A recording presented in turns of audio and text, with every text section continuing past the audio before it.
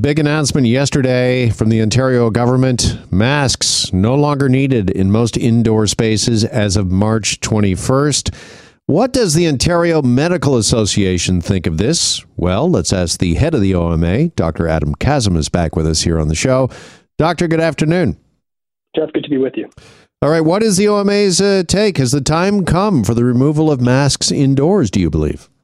Well, so Jeff, let me start by saying that we are in a very much a better position than at the start of the year. We're seeing improvements in almost all metrics, including vaccination rates that continue to rise. I know here in Toronto, Mayor Tory was talking about having an increased rollout over the March break. I also know that COVID hospitalizations continue to decline and ICU capacity continues to be robust. So this is very, very good news for all of us here in Ontario. And so we're cautiously optimistic that as we continue to move forward, we're headed towards sort of hopefully the end of the pandemic phase of COVID-19 and hopefully the end of lockdowns. Now, obviously, the announcement about masking has caused a lot of conversation in a lot of different spaces. I'm at the hospital now, Jeff, and here we're obviously continuing to don PPE, masks, gloves, gowns, etc. And I know that that's going to continue in certain environments as well. And so we are encouraging people to continue to wear masks in crowded indoor public settings, much like what Dr. Moore, Dr. Davila, I think today, as well as Premier Ford said yesterday. Yeah. Why March 21st? Because I've seen a lot of talk about that, Doctor, in the last 12, 18 hours since this announcement. A lot of people are wondering, are we truly following the science here, or did we just kind of pick a random date?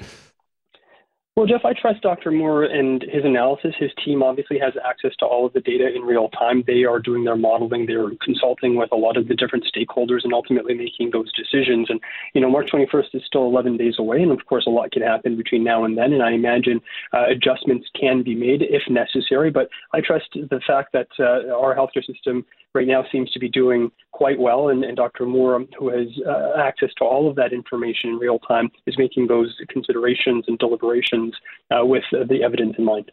Yeah, March 21st. Speaking of that date, a lot of teachers, educators, even sick kids been somewhat critical of that because that is the return from spring or March break. Would it have been a better idea maybe to hold off to at least the end of the month, a couple of weeks after that, to see what sort of effect March break might have when it comes to kids in our schools? Well, Jeff, I think it's, again, hard to say what will happen in 11 days from now. We know other jurisdictions who've dropped mask mandates have seen a reasonable effect as far as, Western Europe, the United Kingdom, and parts of the United States. We also have to remember that we have the option of readjusting as we continue to have more data and analysis happen. We shouldn't be afraid of dialing up and dialing down measures if need be. And what we want to continue to encourage all folks out there right now is the best way to protect ourselves against COVID, of course, is to get vaccinated. We also are encouraging a third dose or a booster shot in these circumstances. And I think that being able to focus on some of those measures, including distancing and masking where appropriate, I think is part of what we think is a safe and responsible way to reopen. Yeah, Doctor, do you believe we have a good handle on where we're at right now when it comes to the pandemic and Omicron? And I'm going to refer to a headline in the Toronto Star today that says high but stable levels of COVID-19 have been detected in Toronto wastewater. And as we know, testing is not being done as abundantly as it was previously in the pandemic. So do we have an accurate indication, do you think, as to where we are right now? Well, it's a fair question, Jeff. I think that the signal in the wastewater is certainly an important metric to continue to monitor, and I know that that's going to be happening in earnest. I think that if we look at surrogate measures of disease burden, and we think about that as far as healthcare capacity in our hospitals, which was part of the reason why several months ago we had to reorganize our healthcare system, unfortunately, under the Directive 2, we see fairly reasonable capacity right now in hospitals and other settings. We also have to remember that nearly 21 million healthcare services have gone delayed as a result of COVID-19. And so our job now as a profession and as a healthcare system is to ensure that patients, non-COVID patients, can continue to get the care that they need and deserve, as well as get it in a timely way. And so this is the task that is now before us moving forward. Yeah, I asked that question because the Star, Doctor, is saying that at any other time of the pandemic, what our wastewater surveillance is showing us would be alarming. An estimated 15 to 20,000 new infections a day. And I think what we're reporting right now is just over 1,000, maybe just under 1,500.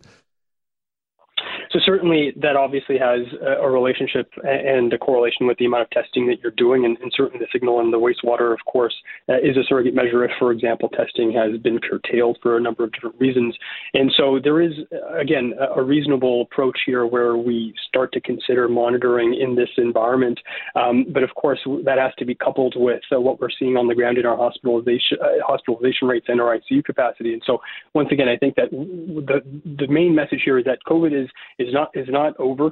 We are still encouraging making sure people get vaccinated. We're encouraging people to wear masks in crowded indoor settings. We want people to be cautious as we consider reopening, but we also know that moving forward is going to be very important, not only for our physical and mental well-being, but also as far as taking care of all of the non-COVID care that is required across the province. Yeah, and just finally, what we're talking about here and what we've been talking about the last 24 hours or so since the mask mandate, the announcement that was being lifted March 21st, is all of this part and parcel of us all kind of learning to live with COVID, as has been kind of maybe the catchphrase the last week and a half, 2 weeks?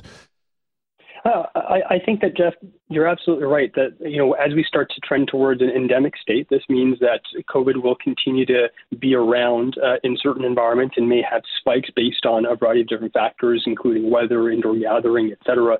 And this mirrors other infectious diseases, of course, that we've had experience with as a society in the past. And so part of the adjustment now is thinking about how we can not only continue to care for COVID patients, mitigating the risk of that disease transmission and the severity of it, but also then focusing on all of the other needs in our society, including all of the non-COVID care that needs to get done.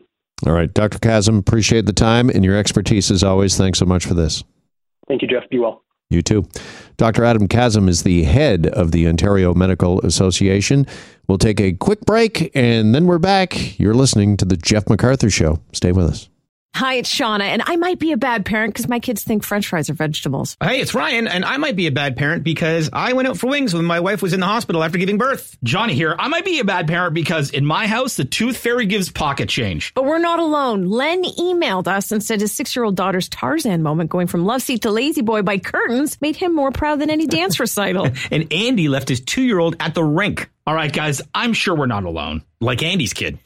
For stories and confessions like this, make sure you check out our podcast. It's called Bad Parents, and it's available wherever you get your podcasts. I left a glove at the rink.